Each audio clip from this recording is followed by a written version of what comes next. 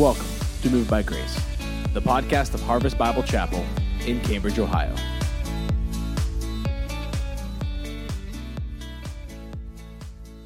Good morning, Harvest.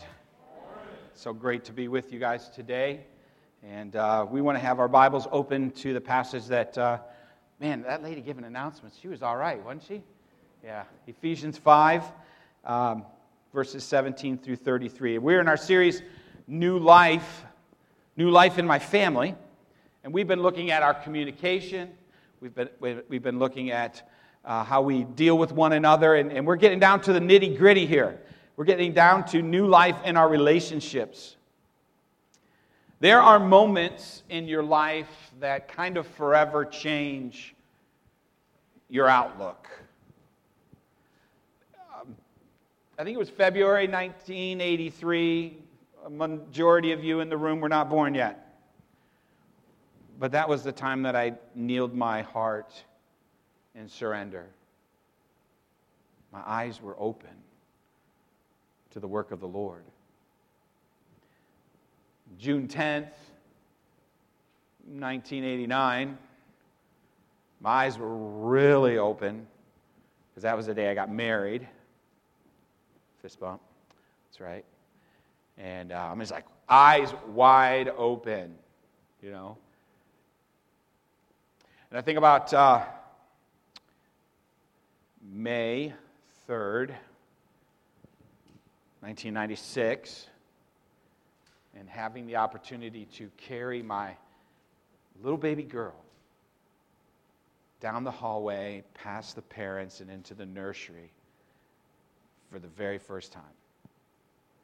I mean, if my eyes weren't opened after marriage, my eyes were definitely open after that first night of screaming. And pretty much that was the last time it stopped because my eyes didn't open up after that, right, babe? She'd be like, yeah, you can't testify in church of that because you slept through most of it. I did. Life was forever changed, though, in our relationships with one another, with our children, each one of my children. Probably the most unique time in my life, though, the most altering, apart from my salvation, was just after Christmas in 1988 when I boarded a plane and I flew to San Diego, California for an extended 4-month vacation courtesy of the United States Navy. And I got off of the bus in what we called our P days prior to being picked up by a company, and I'd like to just walk with my hands in my pocket. It's just probably, there's probably a counselor out there going, because you have insecurity issues, whatever, don't counsel me right at the moment. I got off the bus like that, and I knew everything changed. Because the moment I stepped down on the bottom step, the guy across from me started yelling at me and didn't stop for 9 weeks. He wanted to change everything about me. It was a uniqueness because we had to learn to work together. I would say I graduated from that as a lean, mean Navy fighting machine, but you all know me, so I graduated from that. Company 74, we embraced this idea of unity and all that went with it.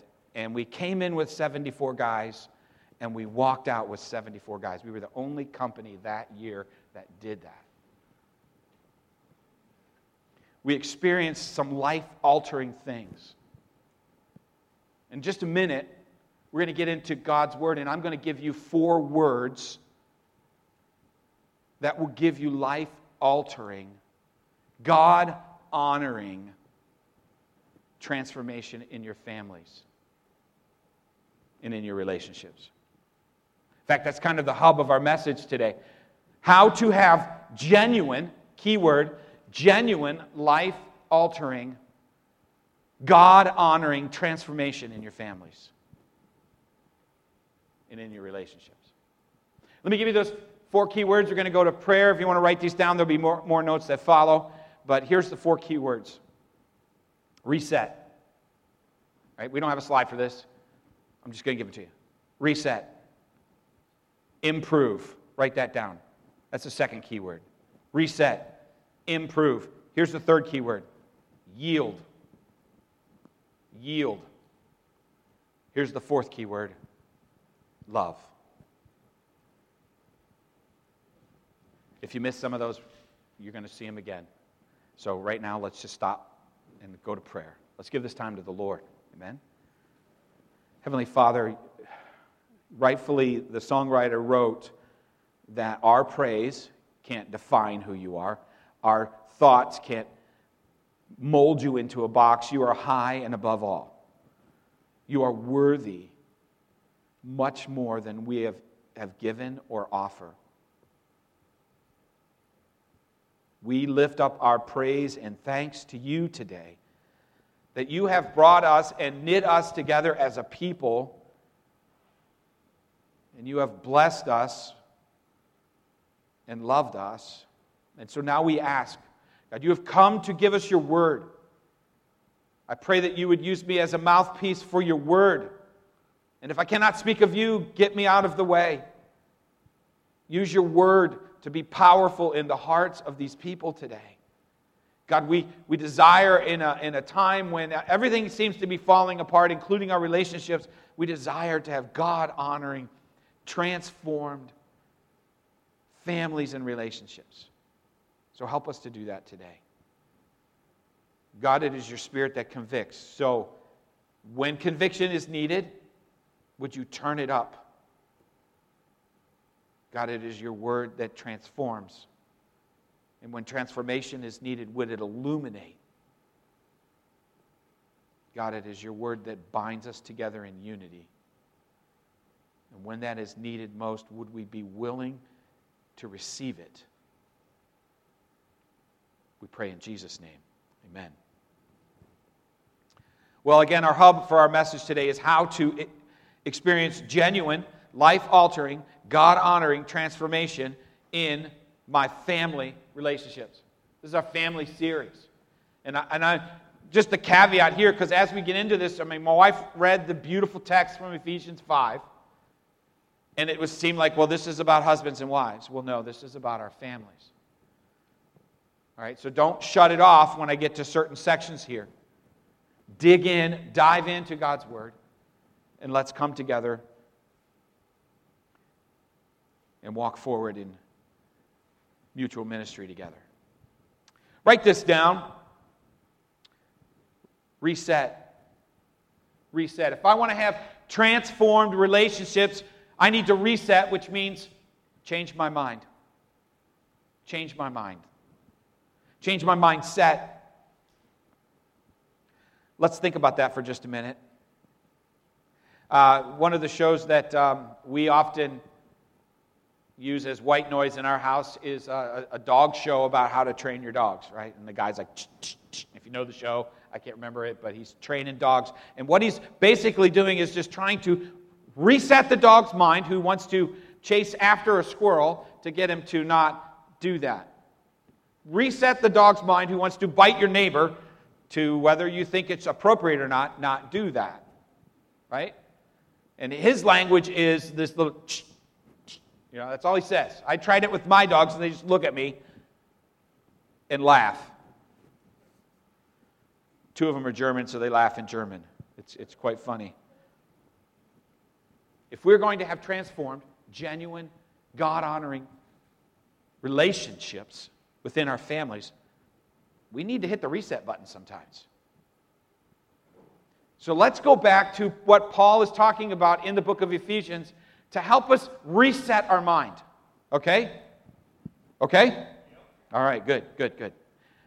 Go back a page. Maybe it's even right within, if you're using the ESV, it's page 1176, to chapter 4, verse 1. Paul is writing, and so if you don't know the divisions in the book divides usually halfway through for Paul. Like he wrote Romans, and he wrote 11 chapters on theology, and then he took the last 4, and he said, this is how you apply it. He wrote Philippians, and he does kind of the same thing, 2 chapters, and if we're here in Ephesians, there's 6 chapters, and he takes the first 3 chapters to talk about the beauty of the theology of God calling you to salvation, and now he says, at the beginning of chapter 4, verse 1, therefore, and he's going to make the switch, like, now let's apply all of this. He says, therefore, I, therefore, a prisoner for the Lord, urge you to walk in a manner worthy of the calling to which you have been called. Let's stop there for a minute. Walk is a key word from the remainder of this book. Let's just define it. It's not hitting the trail. It's not hitting the treadmill. It's not doing laps around the building. It has to do with how you live your life. Walk in the Scripture is the manner in which you live your life. And he's saying, listen, I'm writing you from prison, and I want you to know something. I want you to walk in a manner worthy. Let's stop and talk about that word. The manner worthy is equal to, right? So he's saying, you live your Christian life equal to what? Should be the next logical question. The calling in which you have been called. Can we talk about that for just a minute? Everybody say yes. Good, because I was going to anyways. The calling into which we have been called. Paul has been all about this calling in the book of Ephesians. We were called, listen, we were called from darkness to light. We were dead in our trespasses and sins, chapter 2, verses 8 and 9. And like Lazarus, Jesus said, come forth. And we heard that calling, and we came up out of the grave. Appreciated that song this morning. God called us to a life with Him. Chapter 1, he talks about our adoption. He talks about our forgiveness. He talks about our reconciliation to Him. Chapter 2, he talks about that we were dead in our trespasses. But then he goes on, he said, not only did I call you out of your death, I called you into life, and I grafted you into a family. Chapter 3, he says this, that Christ now dwells in you through faith. That you have gone from the kingdom of darkness into the kingdom of His dear Son, according to Colossians chapter 1. That's the reset, that He has made us alive together with Christ. Well, you should have got an amen in there. We're going to get you guys warmed up here, right? Like we are saved. Amen? We are His children. And that's the reset that allows us to walk in a manner equal to the calling to which we have been called. What is that? That we have been made alive in Christ. We have been saved. But maybe I should ask the question, have you been called? Have you heard the call and answered it? Have you come by faith, believing that He is who He says He is? We want to sing, I know that I am that you are saying of me, but do you believe that He is who He said He is? And have you responded in kind? And then notice the change in mindset here. Continuing on in verse 2, it says, live a life, walk in a manner equal to, or in the equal weight of the calling, worthy of the calling to which you have been called. And how do I do it? With all humility. Humility, you before me, right? Yeah, but I know I'm better. Yeah. Walk in humility. And then gentleness. My friend Pastor Luke Ahrens tweeted this out yesterday. Gentleness is a powerful weapon in gospel ministry. Gentleness actually means meekness. It's often used in the Scriptures in how we go about correcting one another. And I think about when you want to correct somebody, right? You're fired up, right? I know I am, but I'm assuming you all are like me, so you get fired up, and I'm going to go tell him all about that. I'm going to tell him how he's wrong. But the Scripture says, come with humility and gentleness towards one another. I love what Paul wrote in Colossians chapter 3, verse 12. He says, put on as God's chosen, holy and beloved, compassionate hearts, kindness, humility, and you know what the next word is? Gentleness. And then he says, this reset needs to be not only in humility and in gentleness, but he goes on to say, with patience.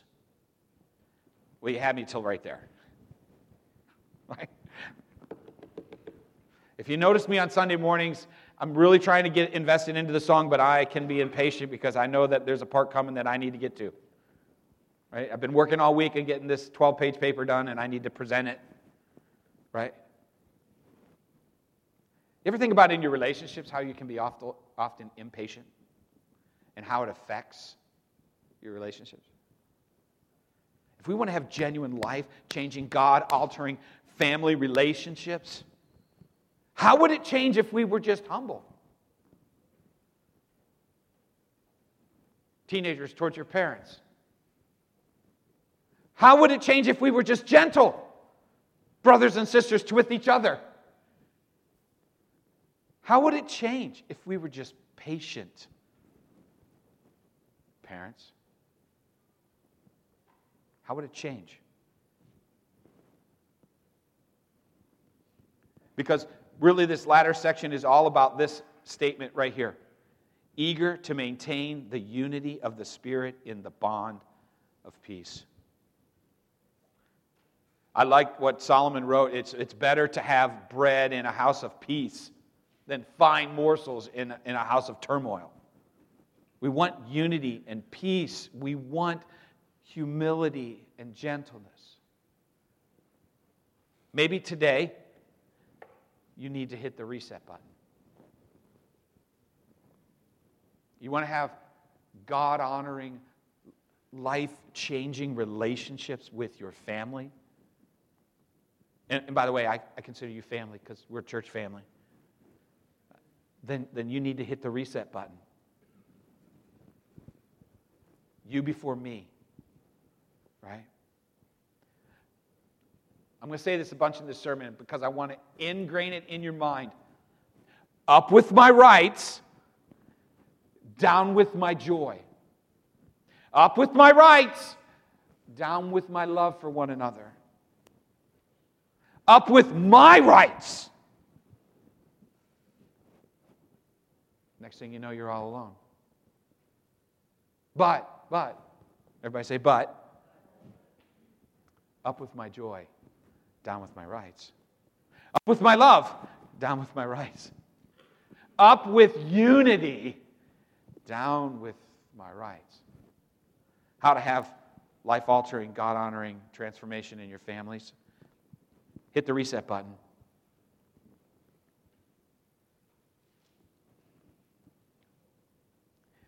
Number 2, seek the will of God. The key word there is improve. You wrote that down. Seek the will of God. Improve. Improve what? Well, we're going to get to that. Because now we're back on task.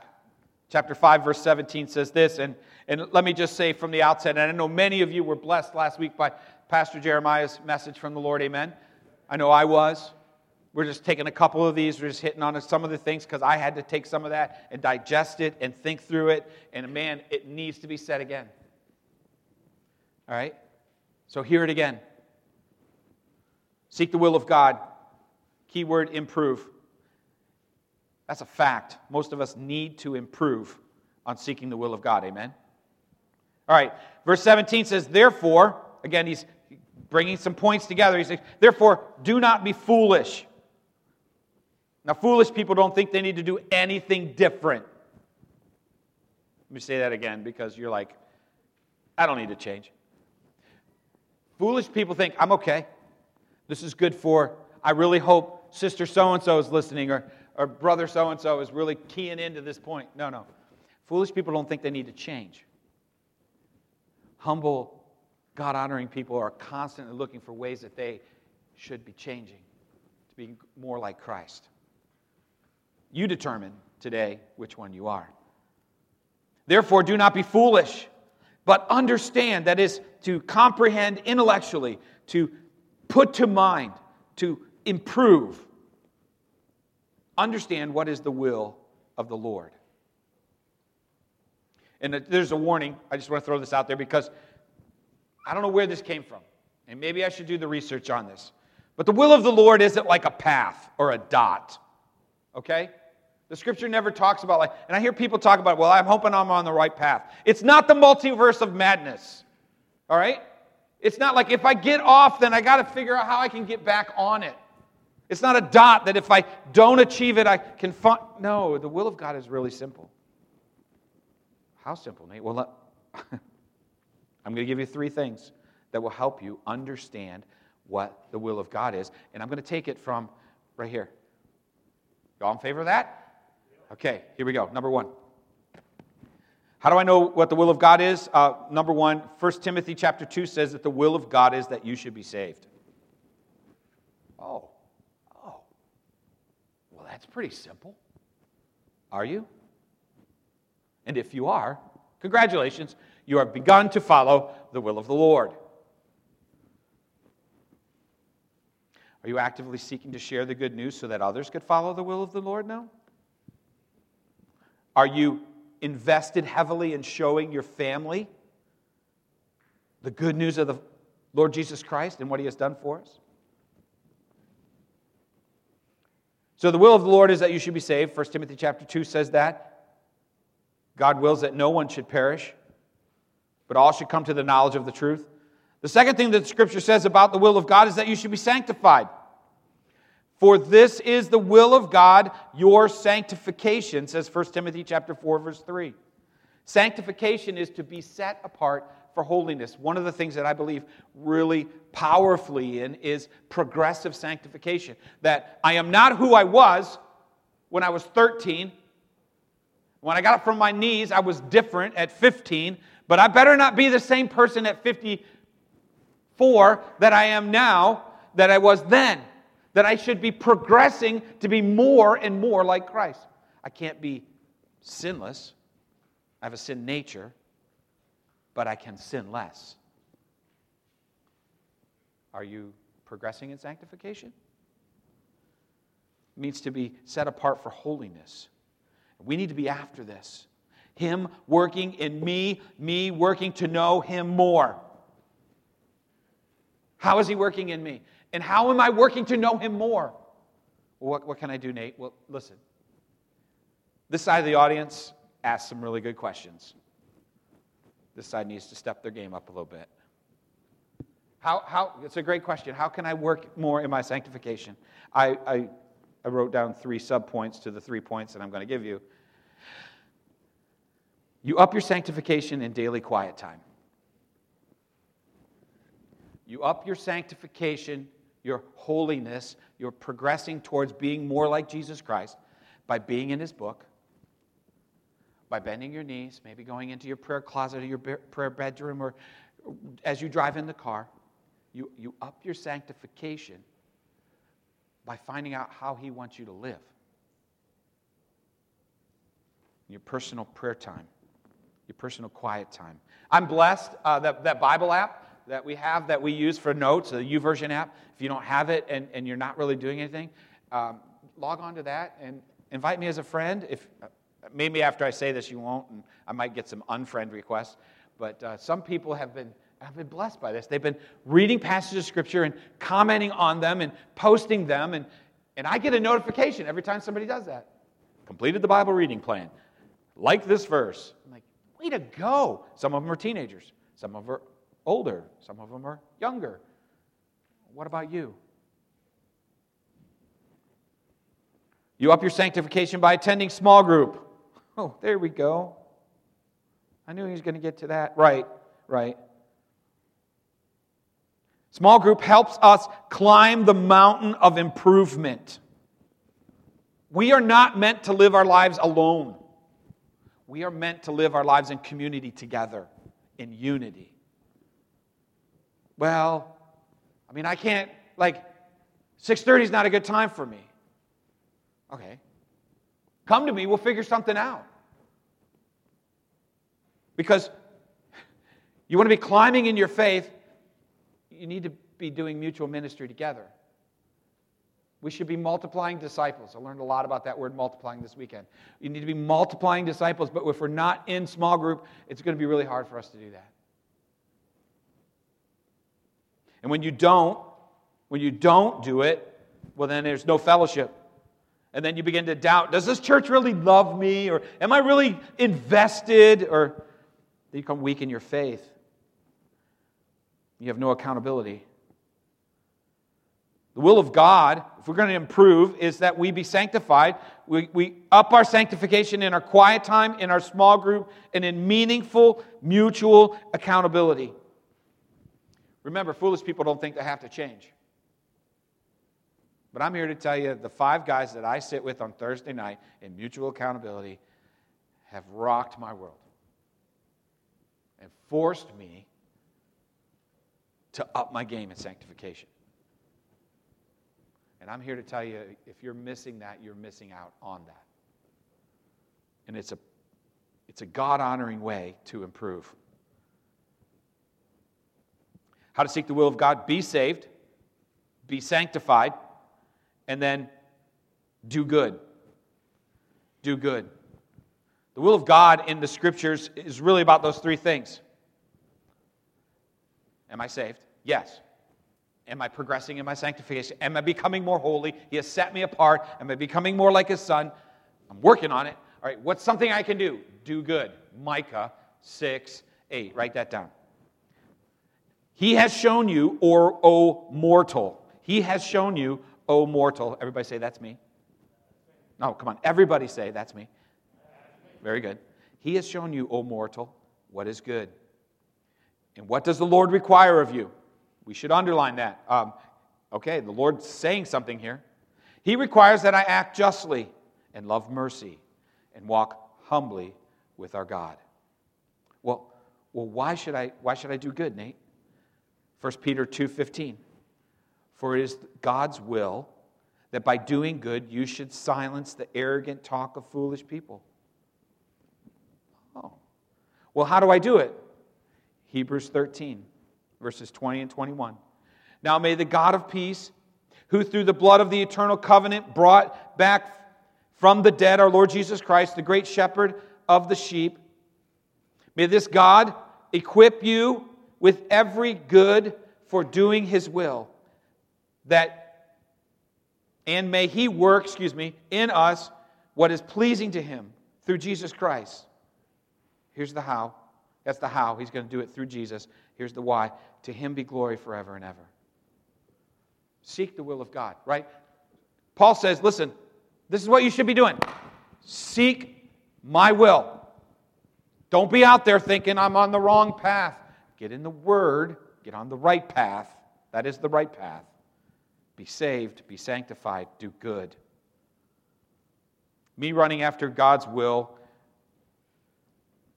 for me at 110% will change my most important relationships. Let me say that again. Me running at 110% towards the will of the Lord, salvation, sanctification, doing good, will change my relationships every time. So I said 110%. That's my goal. What's your goal? And if that's your goal, where are you at right now?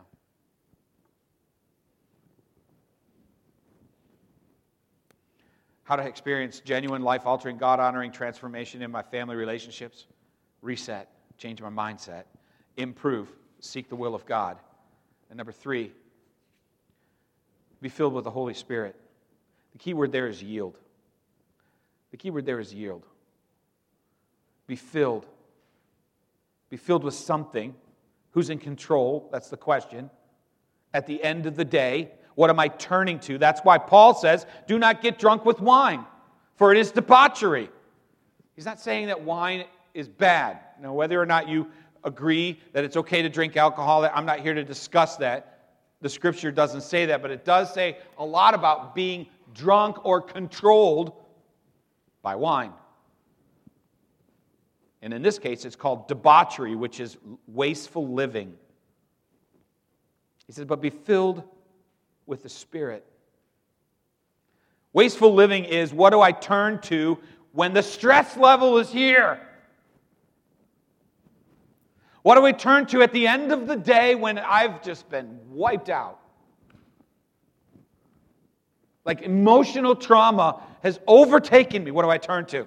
Man, I can't wait to get home to... open up something?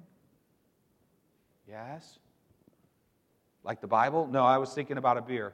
Oh. Debauchery. Because you're placing something over Christ as a fulfillment. See what I'm doing there? Like I'm choosing this over Him because it's going to meet my need. That's debauchery. That's wasteful living. Who are you yielding to make it through? Have you ever said, man, I need a fill in the blank?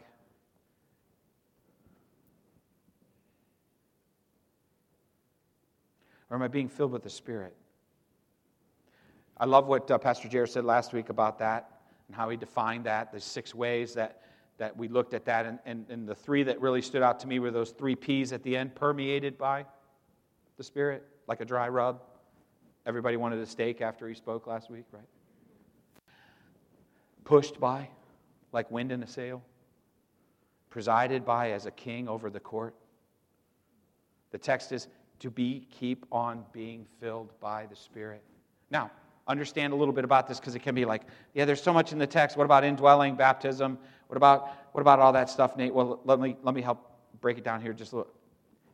The indwelling of the Spirit, the baptism of the Spirit, and the sealing of the Holy Spirit all happen at salvation. It's a one-time thing. But we are to be constantly being filled by the Spirit. Each Christian has all of the Spirit all of the time, but does the Spirit have all of you? Be filled up with Him. He's already in you. And we grieve Him. We grieve Him by turning to other things. Are you letting the Holy Spirit control you? Are you yielding? Well, how do I know, Nate? Galatians 5 talks about the fruits of the Spirit. Can we name some of those fruits of the Spirit? Let's just call them out. Popcorn here. Patience, right? Okay, good. What? Love. Okay, humility. I heard something over here. Joy. Love, joy. Peace, long-suffering. Patience, yep. Guys, I'm starting to get, like, that's the 4th time I've heard patience. Are you trying to say something?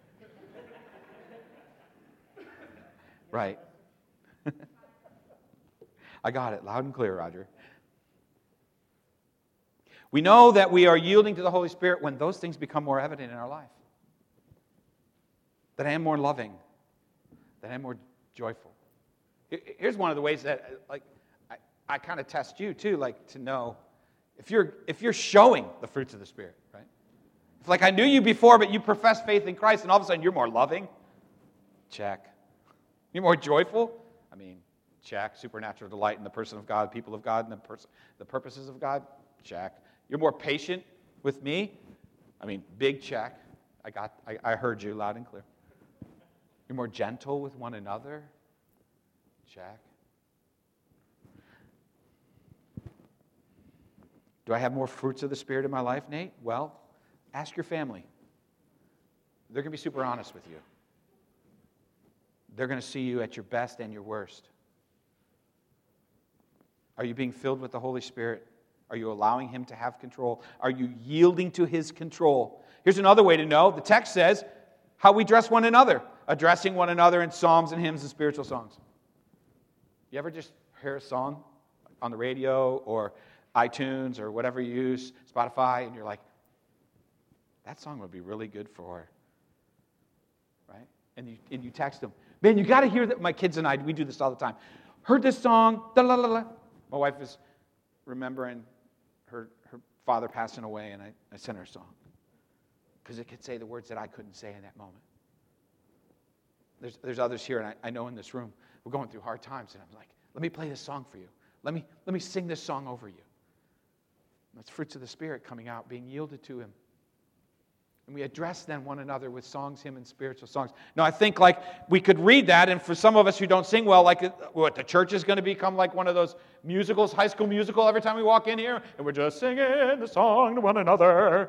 No, people would check. I would check out at that point, right? But we do address each other with songs, hymns, and spiritual songs. And then we address God. How are you addressing God? I struggle sometimes when people come in and they're like, I don't want to. I just want the preaching. I don't want to do that singing thing. No. Do not see. God inhabits the praises of His people. And how thankful you are. Notice in the text it says, be filled with the Spirit, giving thanks always and for everything to God the Father in the name of the Lord Jesus Christ.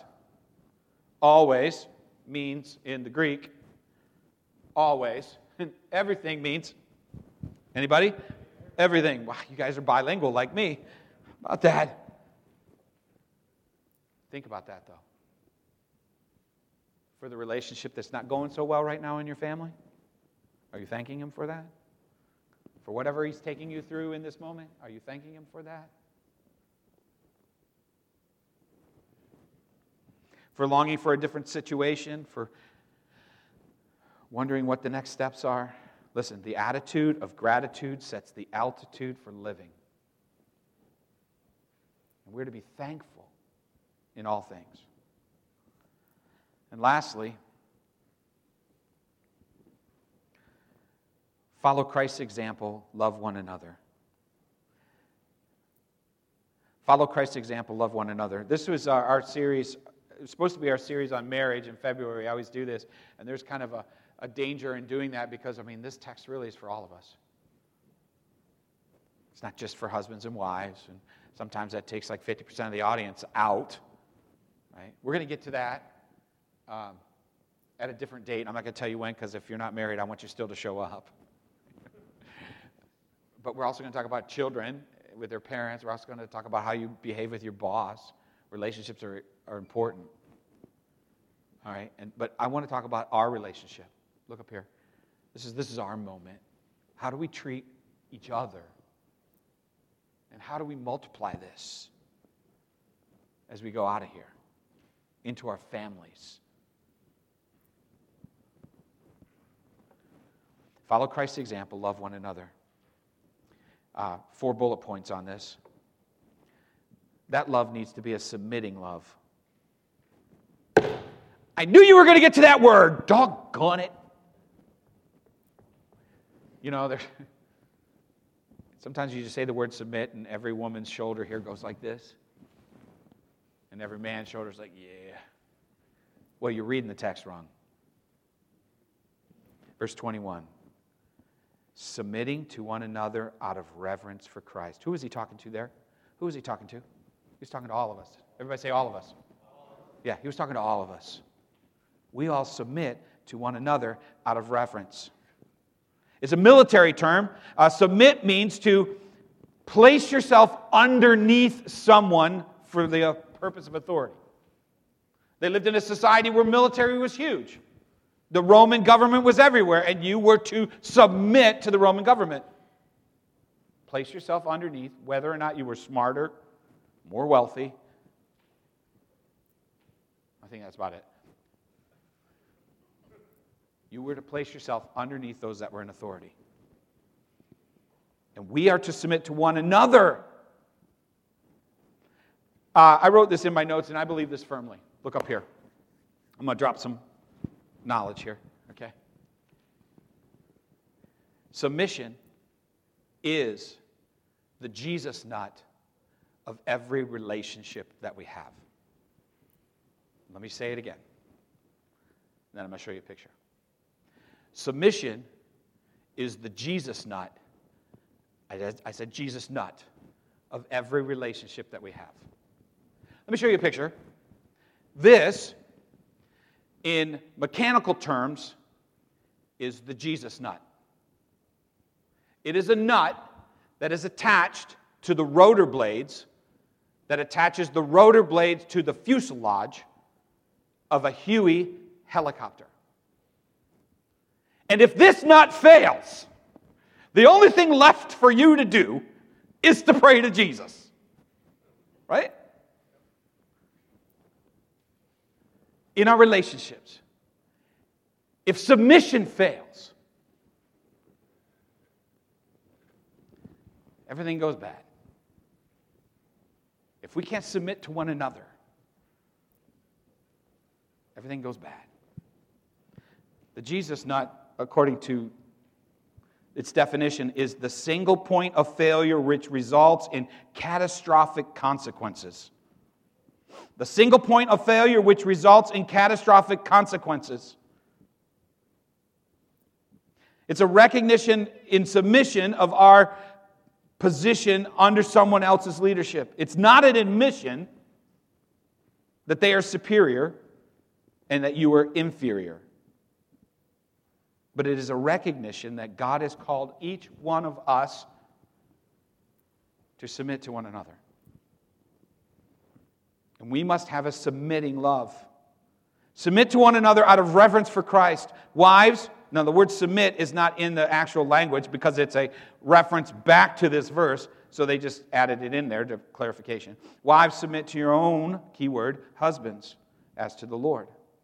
For the husband is the head of the wife, even as Christ is the head of the church, his body, and is himself its Savior. Now, as the church submits to Christ, there we are, right there. That's all of us. Everybody say, that's me. Come on, everybody. At this side, you're weak, great on questions, weak on the response here. Say, that's me. That's right. As the church submits to Christ, so also wives should submit in everything to their own husband. Why do we do it? We do it out of reverence for Christ. We do it out of fear and reverence for the one who saved me.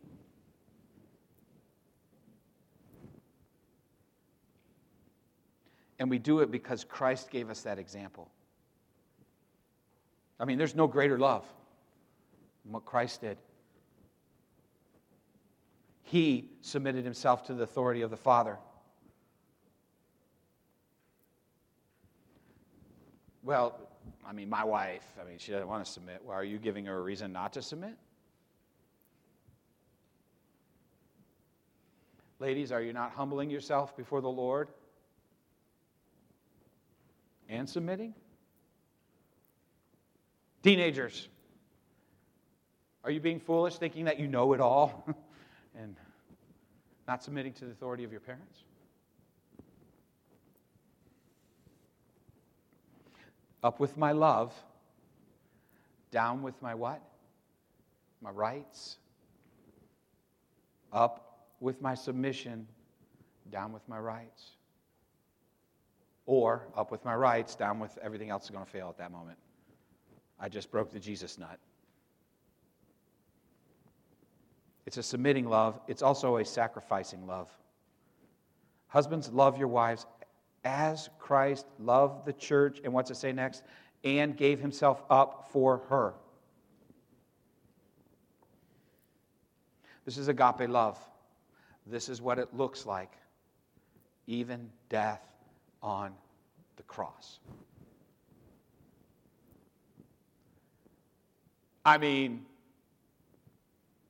look up here. Like, even death on the cross for you. And how we treat each other in sacrificial relationships must mimic that. In fact, let's just take a quiz real quick, okay? Don't get scared, Chuck. It's going to be easy. Here we go. On a scale of 1 to 10, 1 being no way, and 10 being death on the cross, in your relationships with one another, how would you rate your sacrificial love? I'm a solid 4. Me before you, but sometimes you before me. I'm a 7. I mean, I'm constantly giving, and I love to give up of everything. And I mean, maybe you should be asking yourself, when we think about God-honoring, life-altering transformation in our relationships, maybe you got the submitting part down with tenseness, but do you have the sacrificial love part down? Jesus willingly, with compulsion, Mark says, he went to the cross for you. Give yourself a number. 1 to 10. Now, how can you be better? So submitting love, sacrificing love, and the text goes on to say sanctifying love. Sanctifying love. Follow Christ's example. He submitted to the Father, and He became the head of the church. He sacrificed in love, and we now have eternal life. And He has a sanctifying love. The text goes on talking of the church, talking of you, of me, that He might sanctify her, having cleansed her by the washing of the water with the word. We'll get into that next week. So that He might present the church to Himself in glory, in gloriousness, in splendor. That's the idea, right? Like right? Church, glory. And my love did that for you.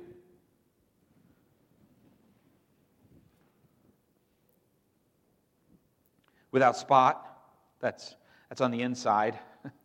He gets the things we can't see. Without wrinkle, that's the stuff on the outside. Or any such thing, that it might be holy and without blemish. This is how we're purified. This is how we're saved. We're saved through the washing of the Word. The Word of God saves us. The power of the Holy Spirit opens our eyes to see the Word of God that we might believe. How to have a sanctifying love?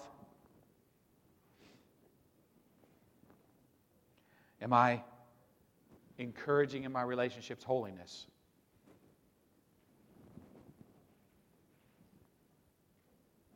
Am I doing that? Or is holiness just reserved for Sundays?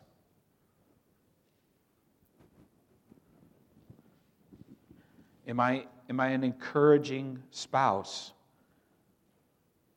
Father, mother? Am I an encouraging, by encouraging, like I'm an encouragement to my parents, right? Here was encouragement for me yesterday. My son sent me a picture of him cooking. That was an encouragement to me. Like, oh, he's trying new things. It really wasn't. But it was an encouragement. My children have been encouragements to me when I needed it. My spouse has been a huge encouragement to me through the years. Are you? Are you sanctifying your relationships with one another with encouragement and holiness? Are you building up? Or are you tearing down in your relationships? Guys, it's not cute in your dating relationship to tear down the girl that you're dating. Husbands, wives, you are their person of safety. And if you're constantly tearing them down, that relationship is just bound for failure. How to have a sanctifying love. Think of all the ways that Christ has sanctified you. He's forgiven you. I mean, think about that. In our relationships, I forgive this far, no further. No, Christ forgave you of everything, all time, forever, and always. I wrote this in, He redeemed you. Like, when you didn't deserve it, He redeemed you.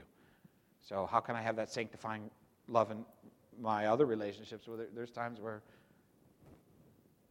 I need to be forgiving. I need to be redeeming. I need to be reconciling. I need to be building up.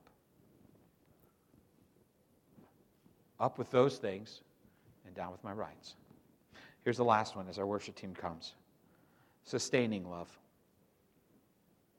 In the same way, husbands should love their wives as their own bodies.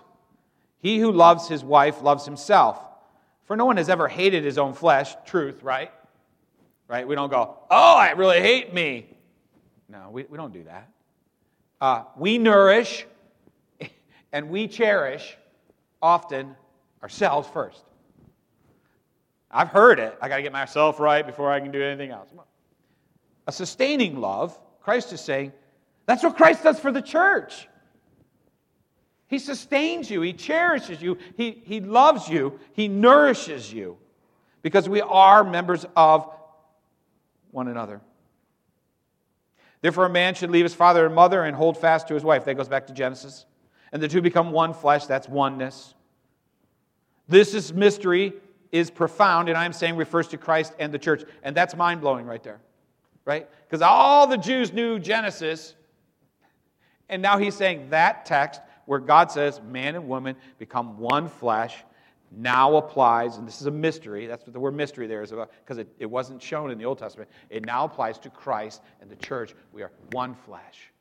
And what he is doing, we need to do in submitting love to one another, in sacrificial love with each other, in sanctifying love, and in sustaining love.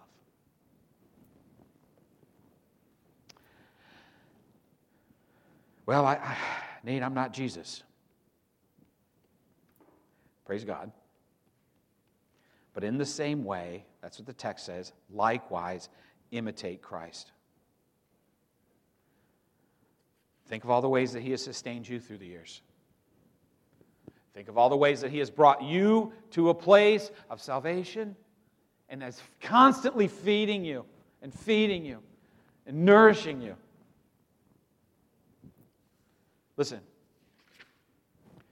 how I can experience life-altering, God-honoring transformation, genuine transformation in my families, in our relationships. Sometimes you need to hit the reset button. And that begins with salvation.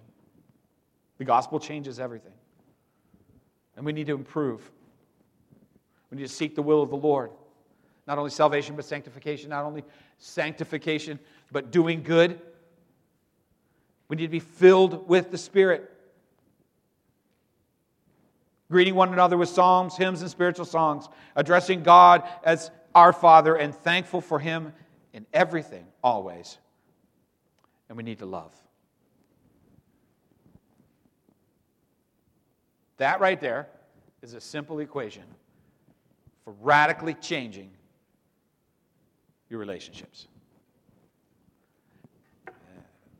That's from God's Word. The question is, are you going to do it? The gospel changes everything is the song we're going to close with. Gospel changed everything in you. The gospel changes everything in you. And now we need more gospel change. Up with my love and down with my rights. Down with my rights, up with my joy.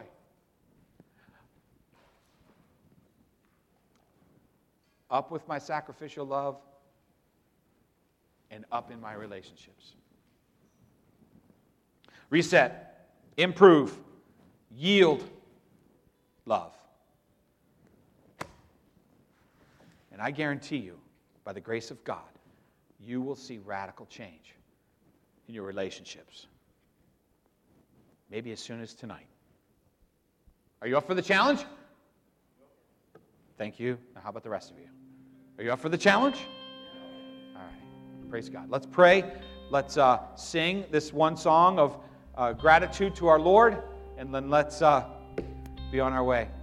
All right? Stand with me.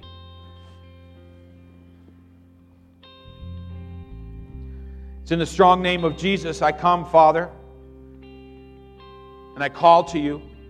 You have told us to call to you, and you will answer us and show us great and mighty things that we do not know. I'm calling in this moment that you would show us how we can love each other deeply. How we can go from not just loving each other deeply, but then to being multiplying in all our discipleship, multiplying in all our relationships. Show us, Father, how we can grow closer to be like you. You didn't save us to stay the same. You saved us out of darkness to light, and we need to be more like you, and help us to do that. Help us to follow your will.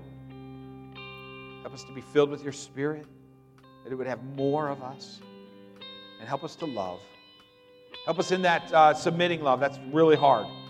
Help us in that sacrificial love, and help us in that sanctifying love, especially parents with their children. God, give us the patience and the gentleness that we need to sanctify our children, set them apart as beautiful and lovely in their sight. God, we pray that you would be glorified in this church. This is your church, as we honor you in your word. Now, receive this final song of adoration and praise today. We pray in Jesus' name. Amen.